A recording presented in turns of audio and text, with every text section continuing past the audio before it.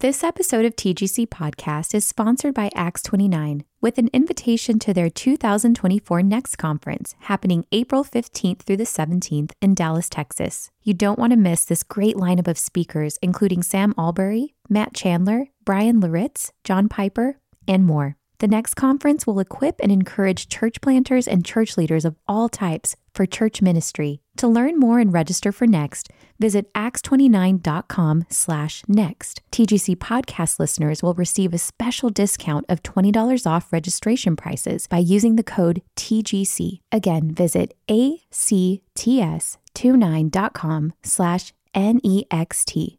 That's acts29.com/next. This episode of TGC Podcast is sponsored by Lifeway. With the new CSB Men's Daily Bible, men are seeing the truths of Scripture in direct, effective ways. And with devotionals and insights that speak to every man's struggles and questions, this edition is changing the way men's groups and discipleship partners study together. Pre-order the new CSB Men's Daily Bible today and get the best deal offered with 50% off when you purchase at Lifeway.com and use promo code MDB50. That's Lifeway.com.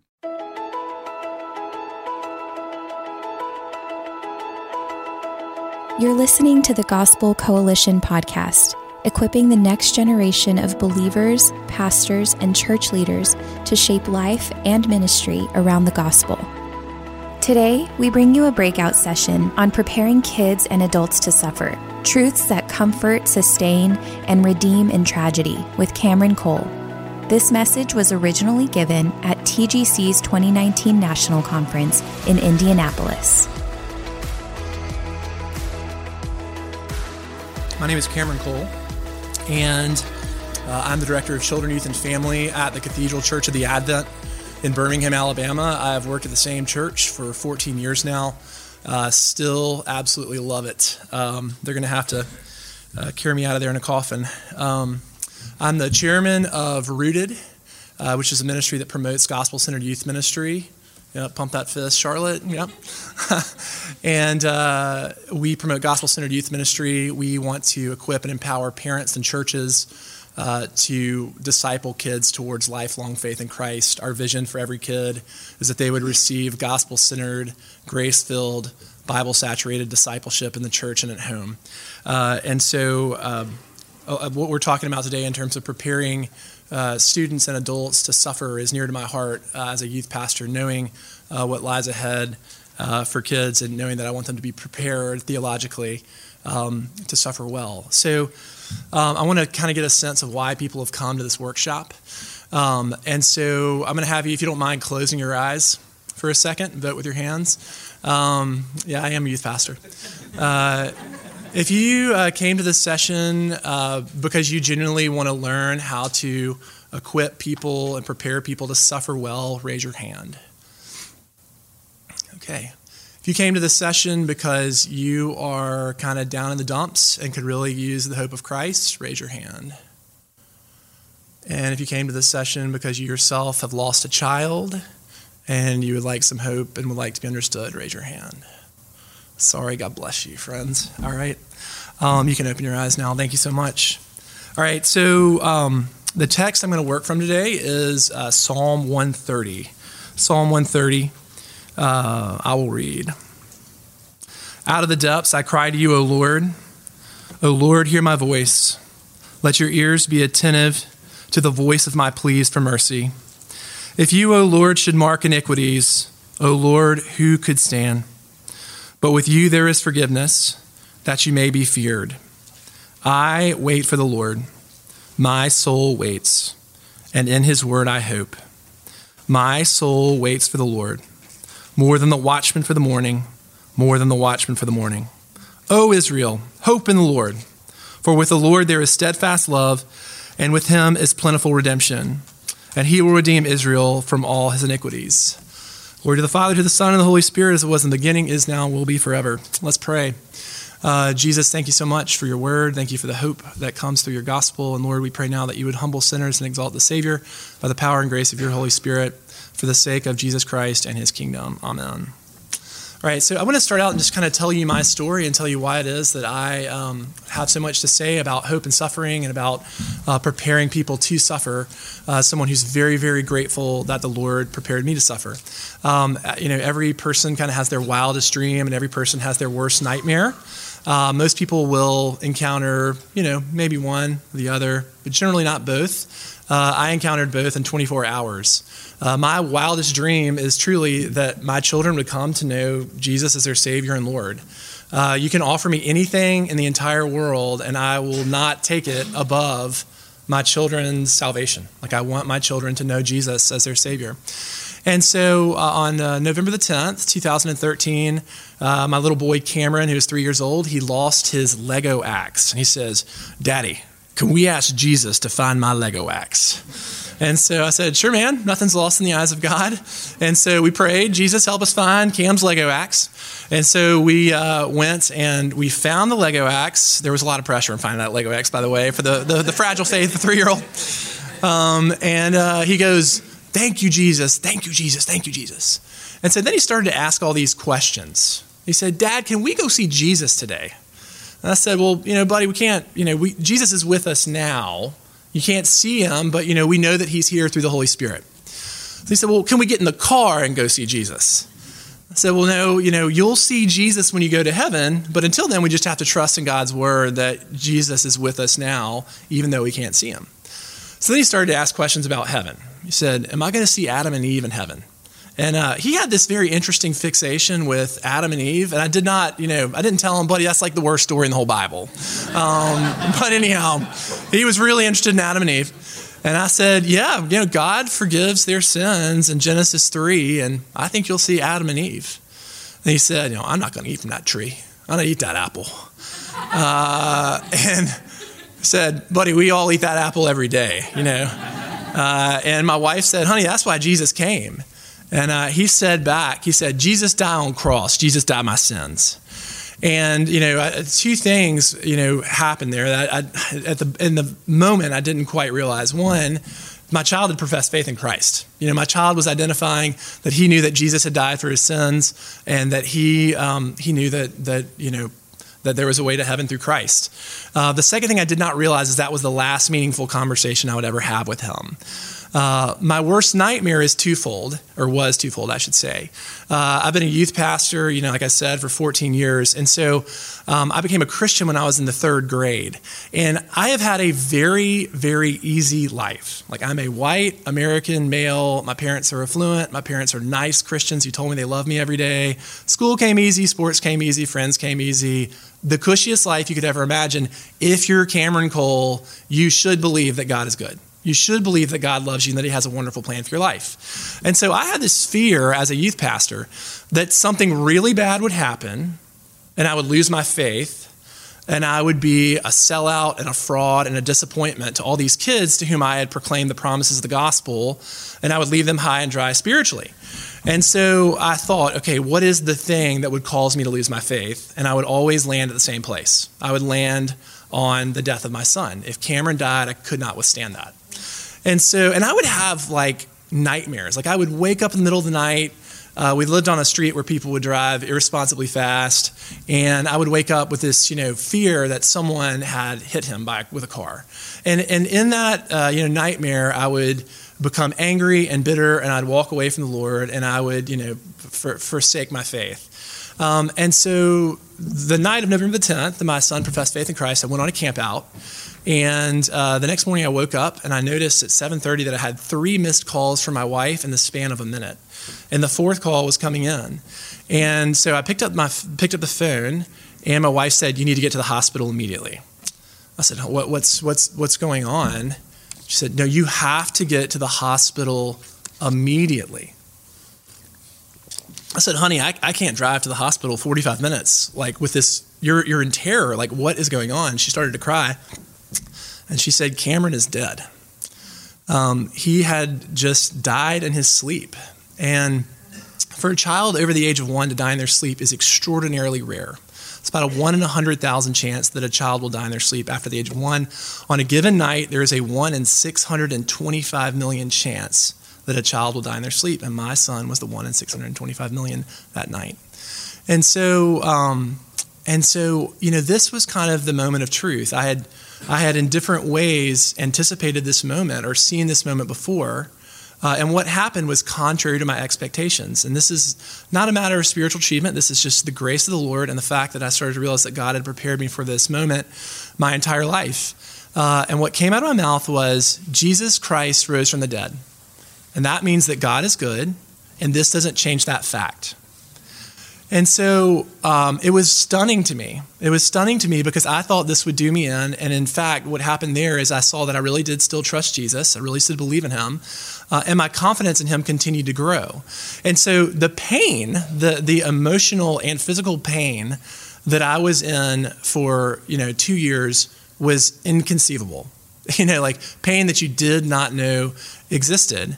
And at the same time, during the whole process, I had hope. I had this sense, had this confidence that God could heal me and that God could redeem our life and that my life was not ruined as I had anticipated. And so in the next month, I would find myself saying over and over to my wife, Lauren, I would say, honey, I have no idea how a person could survive something like this if they didn't believe in ... And it would always be some piece of biblical doctrine. I have no idea how someone could survive this if they didn't believe in the sovereignty of God, or if they didn't have the hope of heaven, or if they didn't know that God is an empathetic God, or if they didn't know about the possibility of joy in suffering. And so what I was finding was that it was biblical doctrine that was the backbone of me having hope. God had prepared me theologically to suffer over the course of my life. And so with that being said, I've found this, I've said this repeatedly, but in Dante's Inferno, what does it say over the door on the entry to hell? It says, abandon all hope, ye who enter here. I can handle pain. I cannot handle life without hope, right? I mean, hell and hopelessness are synonymous. There is no hope in hell. And so a life without hope is a living hell. And so the kind of one of the promises and encouragement I would say, as we talk today, is that God does not necessarily reduce our pain. That he may in time, he definitely has for me in time, but God will always give us hope. God can always give us hope through his word and through his spirit. And so just as kind of the broad brush of where we're going today, the primary thing I want to communicate is that a rich biblical theology prepares people to suffer. A rich biblical theology prepares people to suffer. A child who is well catechized is being prepared to suffer well. A person who reads the Bible and sees biblical concepts and doctrine in that is preparing him or herself to suffer. A church that preaches the word from beginning to end, from the whole way through, is preparing people to suffer. And so, I want to focus on Psalm 130 because I see my story and this concept, this truth in Psalm 130. It starts with a person who is absolutely at the worst. They are at the depths of woe. And then by the end, they're in this place of overflowing hope. They have an abundant sense of hope. And what is it between the two? What is it between the despair and the hope? It is biblical truth that they work through that takes them to the place of hope, even though their circumstances have not changed. And so, with that being said, we're going to work through Psalm 30. I don't want to. So when after Cameron died, a month after he died, I wrote down the 12 truths that I was finding to be utterly essential to my hope. The ones that I was saying to my wife over and over again. And then I wrote a personal confession, kind of took it and personalized those doctrines. So for example, God's sovereignty. My son's death is not meaningless. It's not an accident. God is in control of all things, and that means that his death is meaningful. I called that my narrative of hope. And that's the basis of my book, Therefore I Have Hope. And that narrative of hope, by the way, is posted on the Rooted website today if you want to look at it. Printing out 400 handouts doesn't travel particularly well. So we just put it on the website at rootedministry.com, and you can grab that if it would be helpful to you. But what I want to look at here in Psalm 130, rather than going through all 12 of those doctrines, is three truths that are instrumental in Psalm 130 to bringing this person to a place of hope. First is lament. Second is gospel truth. Third is faith. And so the hope is that what you'll see is that as the psalmist concludes, that we can find that there is hope in the Lord, for with him there is steadfast love, and with him there is plenteous redemption. So first we're going to start off and we're going to look at the worst. That's the starting point, the worst here. And so in verse 1, he says, out of the depths, or that really awesome hymn, from the depths of woe. And so the Hebrew word here, machim, and Dr. Futato, my Hebrew professor, probably just fainted if he heard me pronounce that so poorly. This word, it has aquatic connotations. So it's basically being submerged under the water. And in the Dictionary of Biblical Languages, it says a sense of this word is being proximate to Sheol, so on the brink of hell. And, the way I kind of think about this image is, the deepest point of the ocean that we know of is what they call the Challenger Deep. It's 6.8 miles below the surface. So for me, as I think about like my pain in the days and the weeks and the months after my son died, it kind of felt like being in the Challenger Deep. And there are 6.8 miles separating me from oxygen, separating me from life. That's the starting point here of this psalm. And so, and another thing to notice here is this is a penitential psalm. So that means that the despair that he is in is his fault. He's not a victim of circumstances. He is in the depths of woe because of something that he has done. And so I think when it comes to the worst and really bad things, we can go in one of two bad directions. We can think sometimes that little sufferings or first world problems are kind of not important to God. My cat died. So what? God doesn't care about that. Your child got cut from the basketball team. Big deal. These things happen. And, one thing, I think a lot of times when people will talk to me about their problems, so many people will have this sense of shame. Like, oh, I've never gone through anything that you've gone through, but da-da-da-da. And I'm like, look, your worst is your worst, right? Like, praise the Lord that maybe your worst is that you lost a job. That's okay. If that's the worst thing you've gone through, that's the worst thing that you've gone through. And if that's very, very painful and very disappointing to you, then that's okay. There's no shame in that.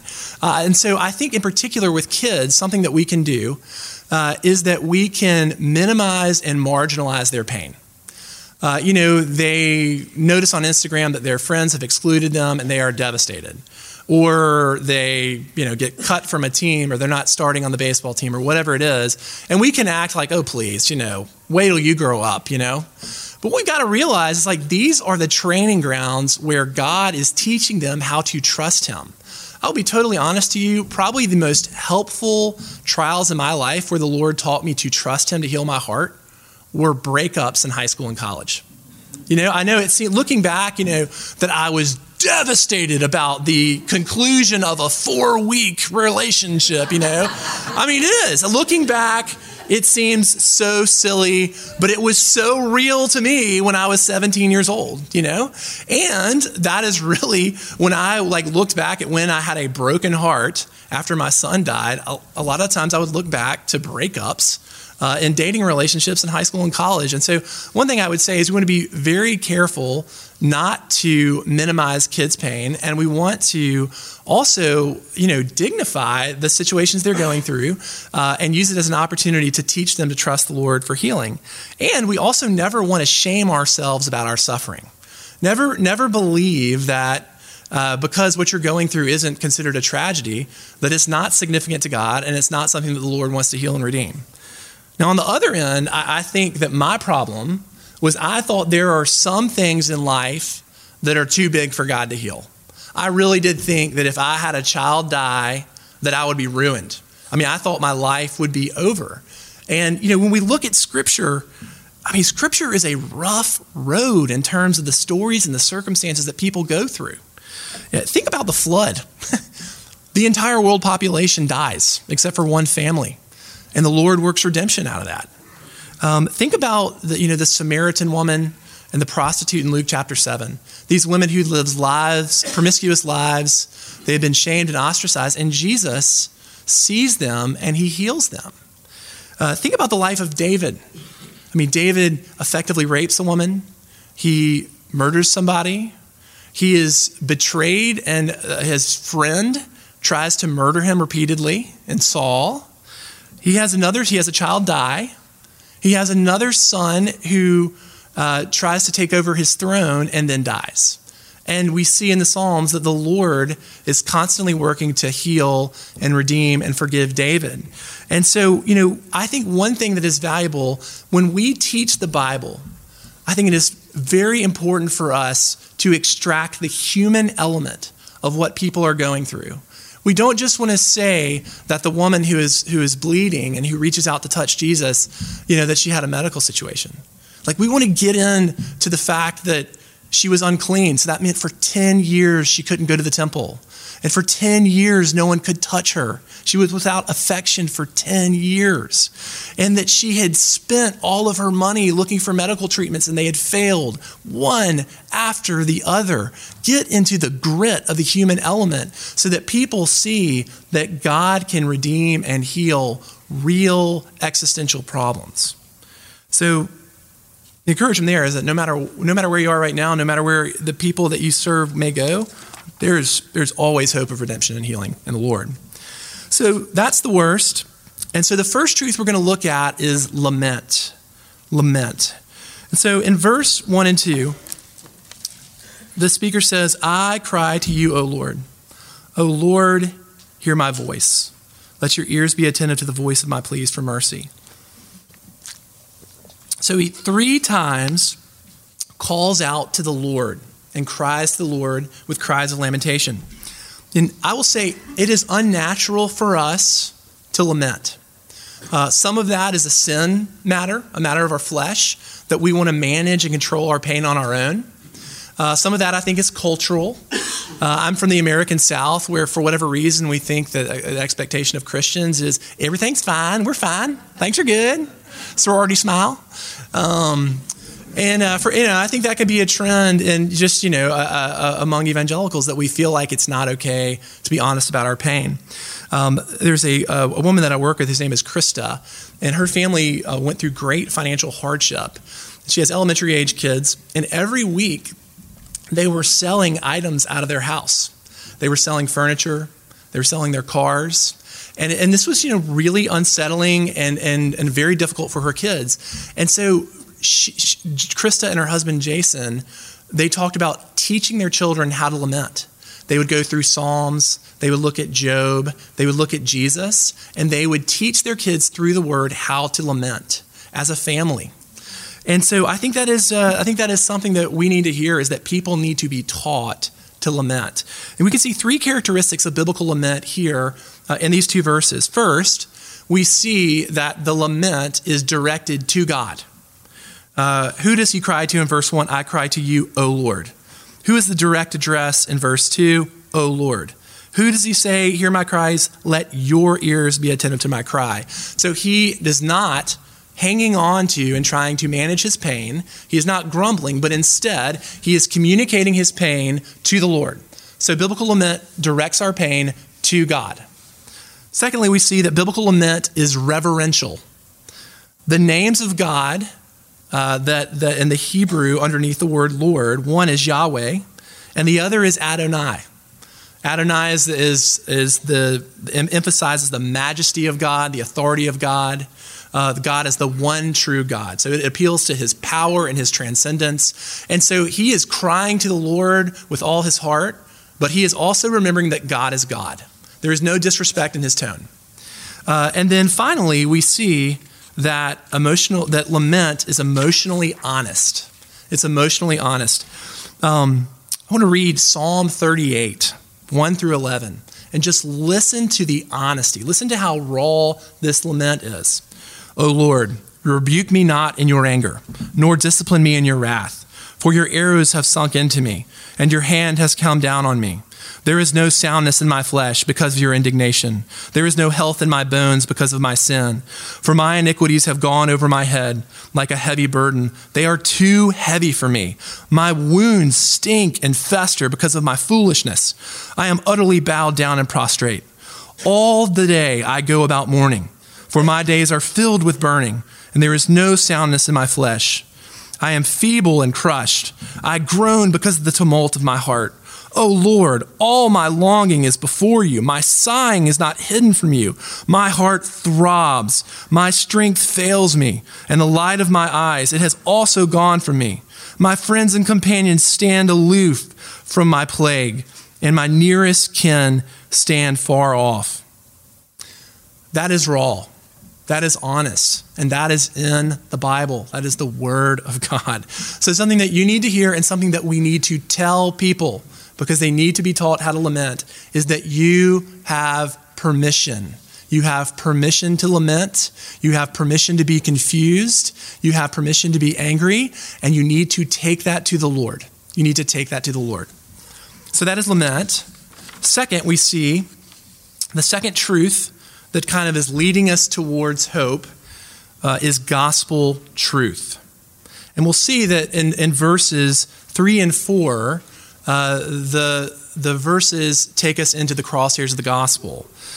First, I will say that Lamentations chapter 3, verse 21, was probably the most instrumental verse for me in the year after my son died.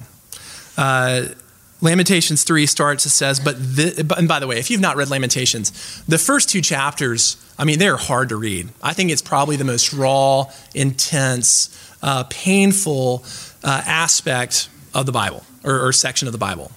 And so it is lament after lament after lament. And so there's this one glimmer of hope that you come to in Lamentations chapter 3. It says, but this I call to mind, and therefore I have hope. So he remembers the doctrine. He remembers the truth of God. And these are the truths he remembers. He says, the steadfast love of the Lord never ceases. His mercies never come to an end. They are new every morning. Great is your faithfulness. The Lord is my portion, says my soul. Therefore, I will hope in him.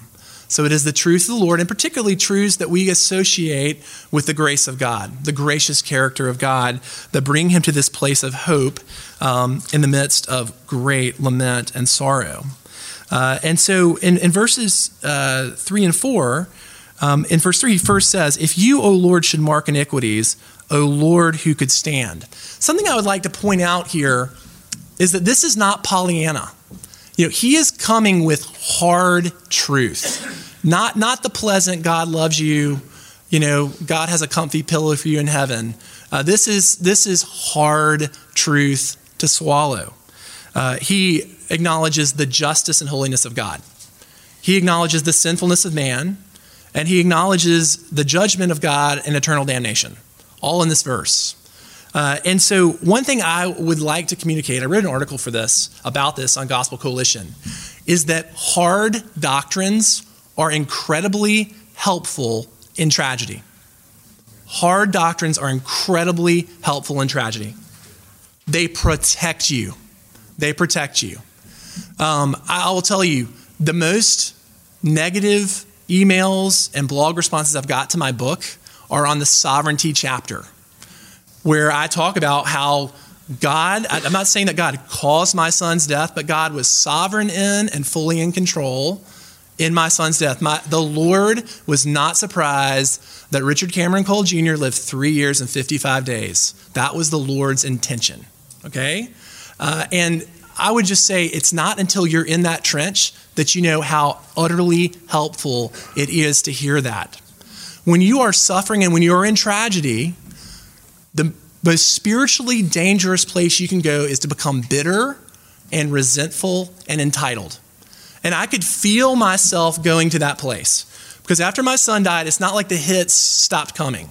It wasn't like I'd paid my dues and like difficult things stopped happening. Lots of other difficult things continued to happen in those next 2 years. And I would find myself getting bitter and angry.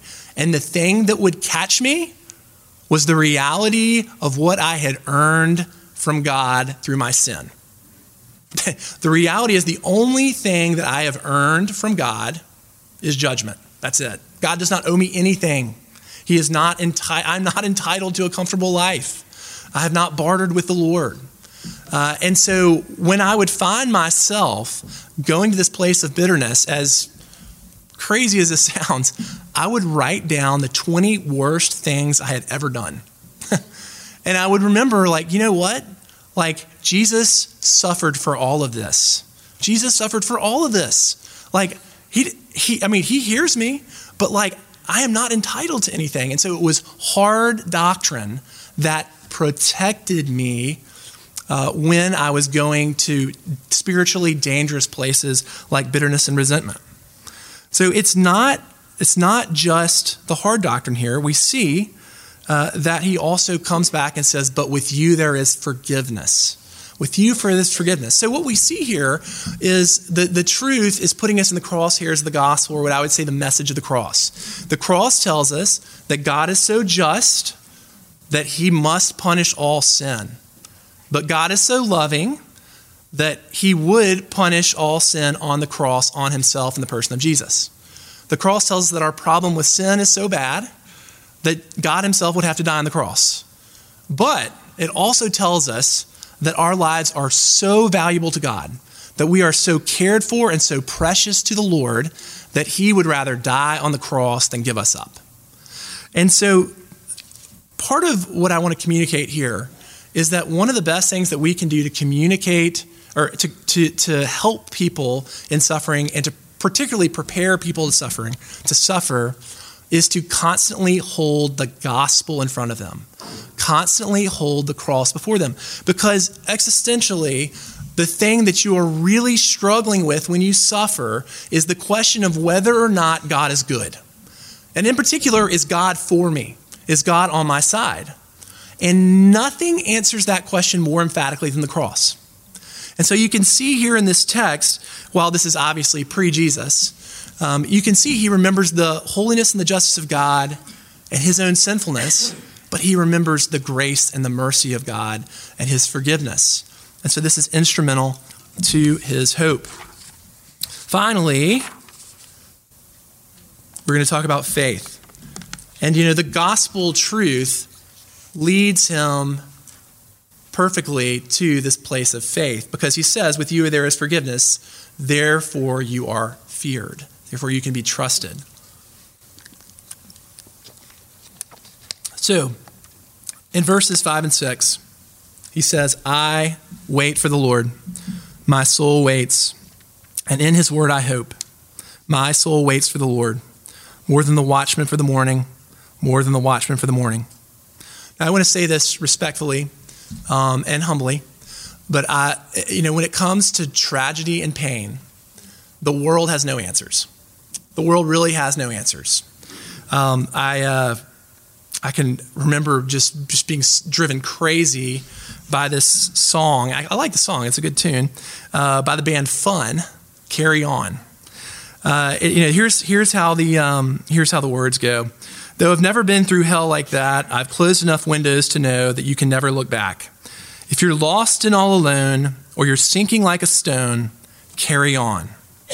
May your past be the sound of your feet upon the ground. Carry on, carry on, carry on. And what it does not recognize is when you are in such a deep place of grief, your problem is there is no tank in the gas. There is nothing, there's no power within to enable you to carry on. I will tell you, one of the most depressing to a frightening degree, places that you can go on the internet is to secular child loss blogs. I can remember going there. Oh, that was a mistake. Going there, and people would write articles about losing children, and from a purely secular perspective, and you'd read the comments section, and I really want to say this sensitively, it was cliches and platitudes and law, self-help. They'll always live on in your heart. You'll carry the memory with you forever. And I'm just going to tell you, folks, like, that does not get it done. That does not heal you. That does not give you hope, when you are grieving something so deeply, when you are suffering in a great way. But here's the thing, is a lot of times in Christianity, when we have an unbiblical view of faith, we sound just like the world. I mean, the day of my son's funeral, and I'm not bitter at this dude. This dude was doing the best he could, but he was a pastor, and he always had big problems with my theology. That doesn't have anything to do with the story, but you'll kind of get it. You'll kind of get it in a second. He sent me a message the day of my son's funeral, and it said, I'm so sorry, and so on and so forth. And he said, man, the best thing I can tell you is to keep on pressing on. I'm like, bro, I'm going to carry my son's coffin to a grave today. Keep on pressing on, like that is not getting it done. That is not getting it done. And praise the Lord, that is not what all the Lord leaves us with. The Lord points us to faith as rescue. Faith in the Bible is better conceived as rescue. So there are three observations we can make here about biblical faith in verses 5 and 6. First is that biblical faith is based on the Word. Verse 5, he says, in his word I hope. So it is in response to truth. A mentor of mine named John Riddle, he would say the first step in faith is a proper response to God's truth, a proper response to God's revelation. And so biblical faith is in response to God's word. A second thing we can see here is that biblical faith involves total dependence. Total dependence on God. The word that is used repeatedly here in Psalm 30 is wait. Wait for the Lord. I wait for the Lord. I think the word wait is one of the best terms to describe the Christian life. Because when you are waiting, you are not in control. You have surrendered. That's why there is nothing that can create more anxiety than having someone else pick you up to take you to the airport. Particularly if that person is chronically late. And I'm not going to tell the story about how my friend Anna over here missed a flight because I was late picking her up to go to the airport a couple of months ago. But when we're talking about waiting on the Lord, when he talks about waiting on the Lord here, he is saying, Lord, you have total control. You have total control here. And then finally, before I go there, Psalm 40, absolutely one of my favorite Psalms. I waited patiently for the Lord. He inclined and heard my cry. He picked me out of the pit, out of the miry clay. Here is this image of a person who is in a pit, and at the bottom of the pit is basically quicksand. Like there is no climbing out of that pit. You must be rescued, right? That is the image we have here of biblical faith. Finally, biblical faith is expectant faith. We see that he twice says that he waits for the Lord more than the watchman for the morning. So the text insinuates that this is a watchman who is looking to see if there are any enemies or any threats coming to the city, and this is the last watch of the night. And when will his watch end? When the sun comes up.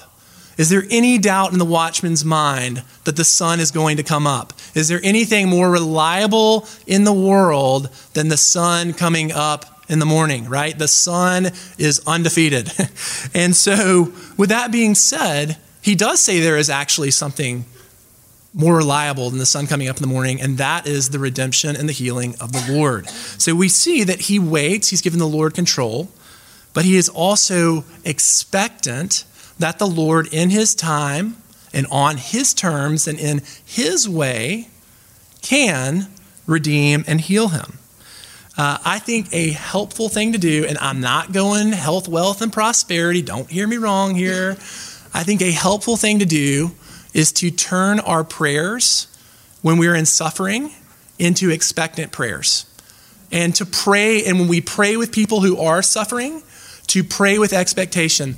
Lord, my friend who has suffered another miscarriage, Lord, we thank you that you are going to heal her heart. We thank you that you're going to redeem her life in your time and your way.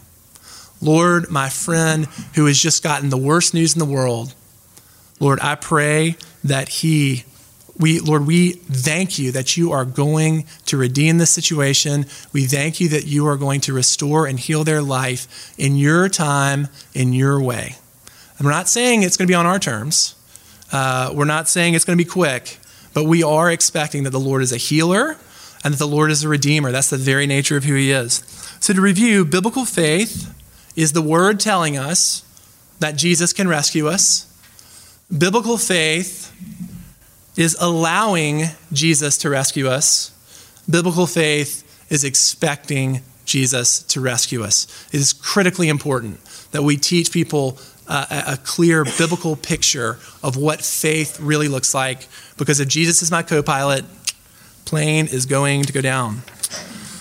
All right, so we've gone from the worst, and we've seen lament, we have seen gospel truth, and we have seen faith. And so at the end, we see that the speaker has been brought to a place of hope. And what is critical to understand is that his circumstances have not changed. I think a lot of time a very dangerous and honestly depressing place that we can go in suffering is to just kind of go back and play the what if game. Oh, what if this hadn't happened, or what if this had happened, or what if I had done this, and so on and so forth. And it can just put us in this depressing place of mental gymnastics and anxiety. Can't change our circumstances, but the Lord can change our heart within our circumstances, right? The Lord can give us hope. The Lord can heal us in difficult circumstances. And so we see here that the speaker, who described himself as being in the absolute worst, in the depths of woe, now says, "O Israel, hope in the Lord, for with the Lord there is steadfast love, and with him is plentiful redemption, and he will redeem Israel from all his iniquities." He has been brought to such solid ground, he's been healed and encouraged to a degree that he is able to look outside himself and to look to others and say, trust the Lord. You can hope in the Lord. He can redeem you. And so I think an encouragement for us in our suffering, an encouragement, you have to be very careful about when you plant this seed, but a vision we can cast for people is what we see here in verses 7 and 8, that the Lord can heal you, and the Lord can redeem you, and the Lord can take you to a place of solid ground where you might be able to minister to and help people who have gone through this thing that you're going through right now. That's a hopeful thing. That's a purposeful thing in life. I'm sure many of you are familiar with David and Nancy Guthrie. Nancy's doing a workshop down the hall. There are probably 70,000 people at it. But David and Nancy lost 2 children, and they lead retreats for people who have lost children. My wife Lauren and I went to their retreat. They do 5 of these retreats a year, where they just sit with people who have lost children and they minister to them. And, and they share their testimony of how the Lord has brought them to a place of hope. And so an encouragement I would say for you is that the Lord is a healer and a redeemer, and he can take you to a place where you can have this same word. You can say, my friend who has gone through a divorce, hope in the Lord, for in the Lord there is steadfast love and plenteous redemption. My friend whose spouse has died, hope in the Lord, for in the Lord there is steadfast love, and in him there is plenteous redemption.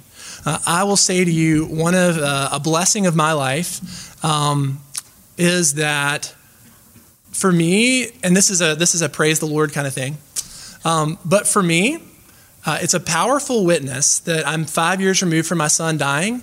I am really grateful to be alive.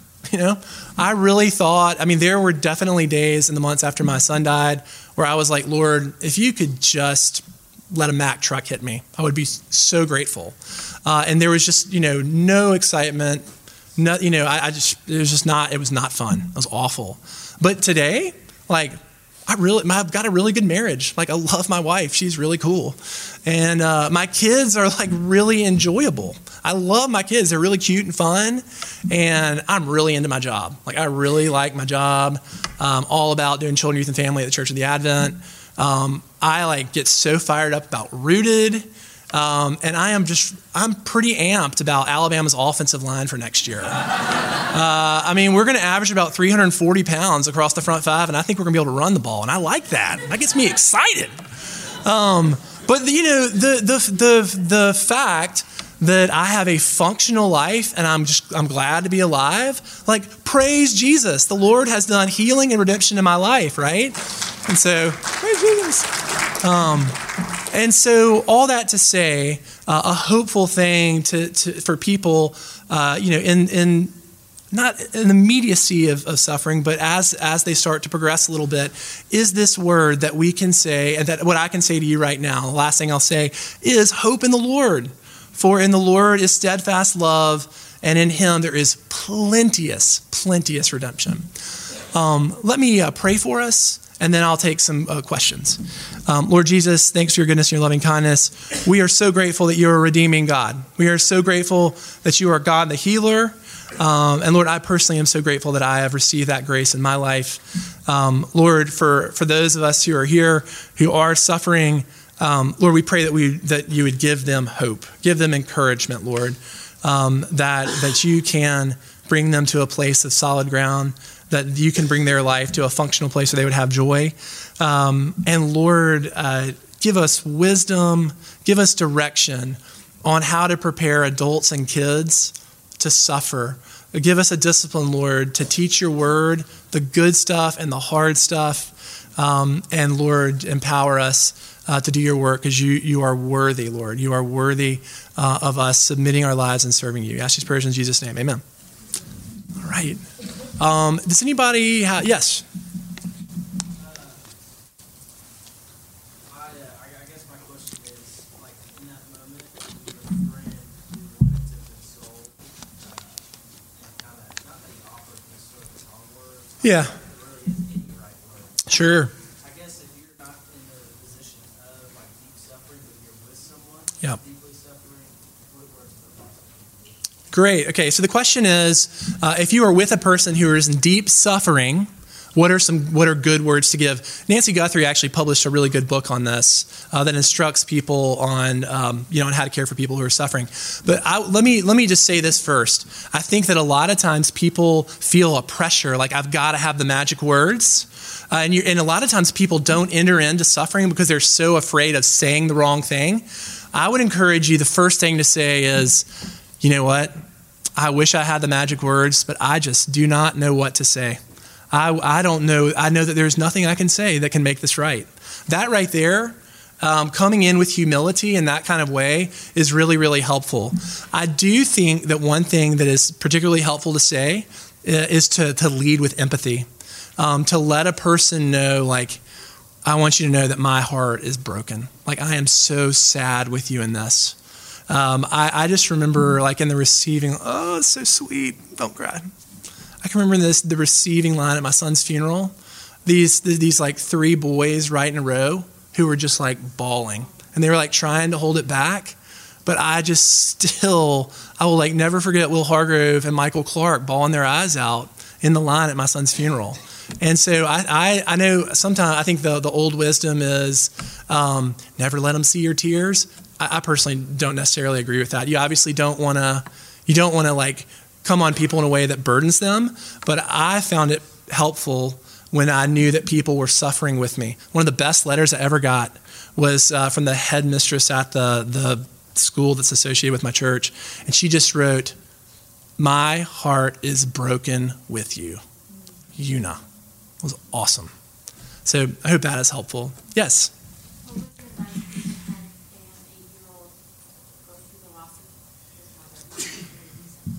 Got it. Question is, what advice would you give to help an 8-year-old cope with the loss of his mother? First thing I would say is, I've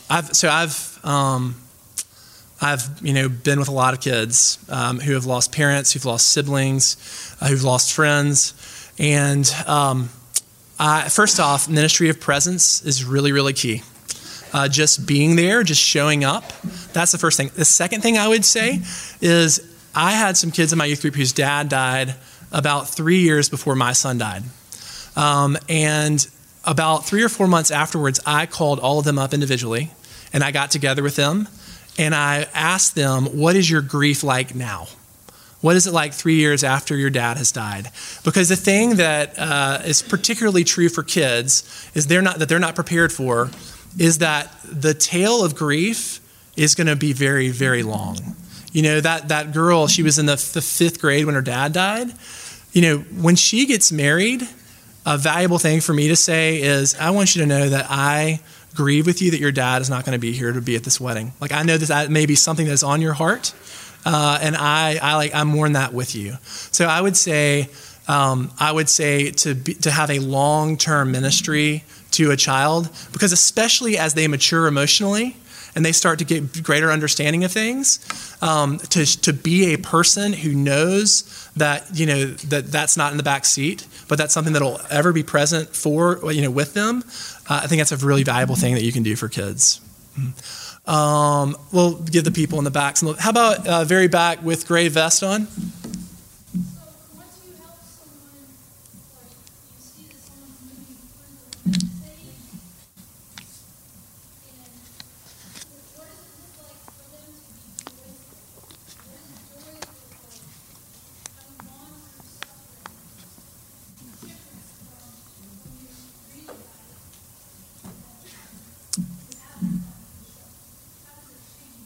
Great. Okay. So if I'm hearing your question properly, what I'm hearing is, after the lament stage, what does joy look like? And are you talking about like spiritual joy and intimacy with the Lord, or like happiness, just happiness in the circumstances of life, or both?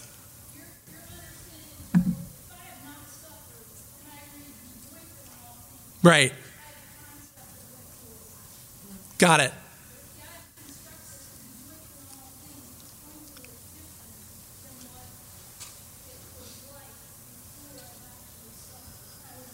Right, good. So something I would say about like joy and suffering, I think one of the most compelling things about following Jesus is the reality that we can have joy irrespective of the circumstances. Like when you look at Jeremiah, I think 34, it talks about, it's just a joy-filled chapter, but it's talking about them being in exile. You talk about Jesus and John, it tells the disciples, like, you are going to suffer, but you will have joy in your sorrow. And so for myself, I would say, this sounds total crazy talk, but if you're a believer, you get it. My son's funeral was one of the most joyful experiences of my life. Like, the redemption of Jesus, the resurrection in the gospel was never more real than it was the day of his funeral. Because I knew that this was now not just about, you know, heaven in an abstract way. This was now the place that my child lived. I now had the hope that I would be there with him. And it was because of Jesus. And it was a very joyful experience for me. So I think the one thing I would say to people is that there is a joy in trusting Jesus. There is a joy in drawing close to Jesus, and intimacy and fellowship with Jesus. And so while the temptation is to draw away from the Lord, we really want to seek the joy of the Lord in intimate fellowship with him. I don't know if that's helpful, but that's my best. Back row. Yep, you have goatee. You're the one. Yep. Uh-huh.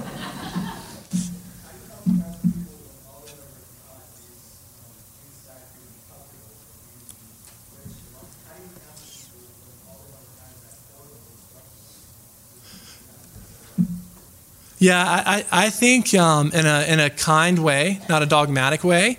The question is, how do you instruct people who their understanding is that Jesus died so that they would be comfortable? Like, the point of the Christian life, the fruit of obedience, and following Jesus is just to be comfortable. That's the question. I would pull out the Bible.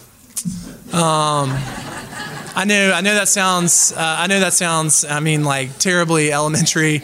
I'm not being silly, but I mean, like, look. Romans 8.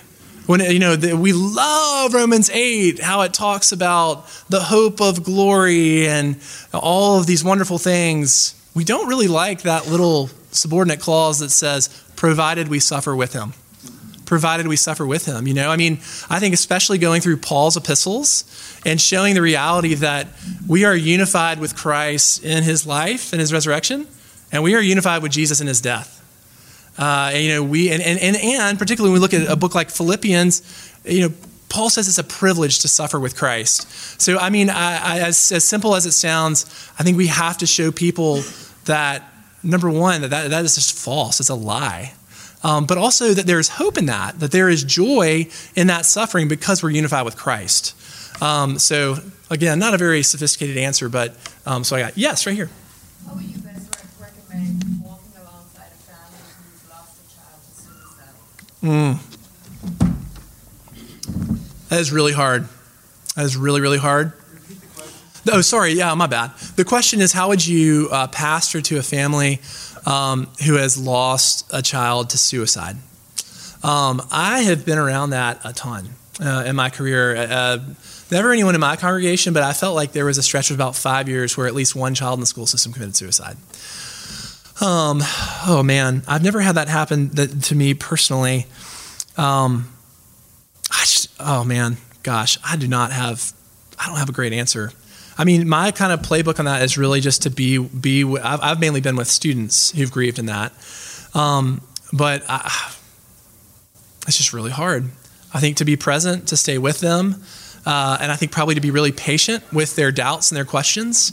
There aren't like really easy cut and dry answers to that. I do remember being at Nancy's retreat, and there was a couple there whose child had died as a result of suicide. And one of the things that Nancy said is, yes, absolutely, people have choices, but like God is still sovereign in all things. He's still sovereign in all things. It does not mean he caused that. It does not mean that we advocate or bless that choice. And we still believe that God is a sovereign God, even in things like that. But I'm sorry, that's the best I have. My bad. You here and then you there. Yep. You're yes, the person pointing to yourself, you. Yep. I have 2 questions. Okay. Number 1, how's your wife? Yeah. And number 2, you communicated that sometimes we try to control our pain and that's sinful. Yeah. Can you distinguish, as believers, we have the fruit of the Spirit, which one of the elements of that is self-control. And we Sure. need to be self-controlled. Right. But then how is that different than, how does it look different? Sure. When does it cross the line? Trying to control our pain. Yeah, okay. So my wife is good. Her grief has been very different than mine. Her experience has been very different than mine. We're very different people. I am an open book. I'm a verbal processor. She's very quiet. She's more private. She's great. She's lovely. And you know what, guys? People say that the statistic is that couples who lose a child are more likely to get divorced. That's actually not true. That's not a scientifically based statistic. There was a study in the last 10 years that looked at couples who've lost children versus couples who have not, and actually couples who have lost children, the divorce rate is lower than the average population. So that's one little thing, but thank you for asking. And then what the distinction I would make in terms of like managing our pain versus having self-control is when I think about us trying to manage our pain, I think about turning to idols. So getting really, really busy, or picking up an addiction, or just pretending like things are not wrong. That's what I mean by trying to manage our pain, trying to heal ourselves primarily through idolatry. So is that sufficient distinction? Okay, great. How about you? I know quite a few family and friends who have lost, and they're not believers. Mm-hmm. So with me, I know the truth. Right. It's easier for me to grasp hold of what the truth is, but I'm finding it hard to help them. Yeah. They don't see it. Yeah. How do I go about getting a body how to do it? Yeah, that's a good question. I think one thing is you have to really, really lean on the Lord's wisdom on what to say and not to say, because especially like in an immediate circumstance, you don't want to sound preachy, and you don't want to sound, And so I think the first thing I would say is to be the best person at empathizing with them, the best person at suffering with them. I think that's the first thing you can do to witness, because I will tell you, so I have a friend who his wife went through 9/11, and then she was diagnosed with cancer not long after that, and she was not a believer at this point. And all of her non-believing friends hit the road. She didn't hear from any of them, and so some of her believing friends kind of showed up, even though she wasn't a believer. And so I think that as Christians, like we have, because of the Holy Spirit and because of the cross, because we know that on the other side of the cross is resurrection, like we are uniquely equipped to enter into people's pain and to handle hard things and to listen to them. So I think to be a really good, consistent, empathetic friend is helpful. And then I think there can be an opportunity probably to talk about the hope that you have. Like you have to be really careful to try to share a common experience to suggest that you've gone through something that they're going through. But to talk about, the hope I have and things like this, it has to do with the gospel. I would speak more in your own voice. This is my experience than sounding preachy to them. But I think those are some words that I might offer. Thank you for listening to today's episode of the Gospel Coalition podcast. For more gospel-centered resources, visit thegospelcoalition.org.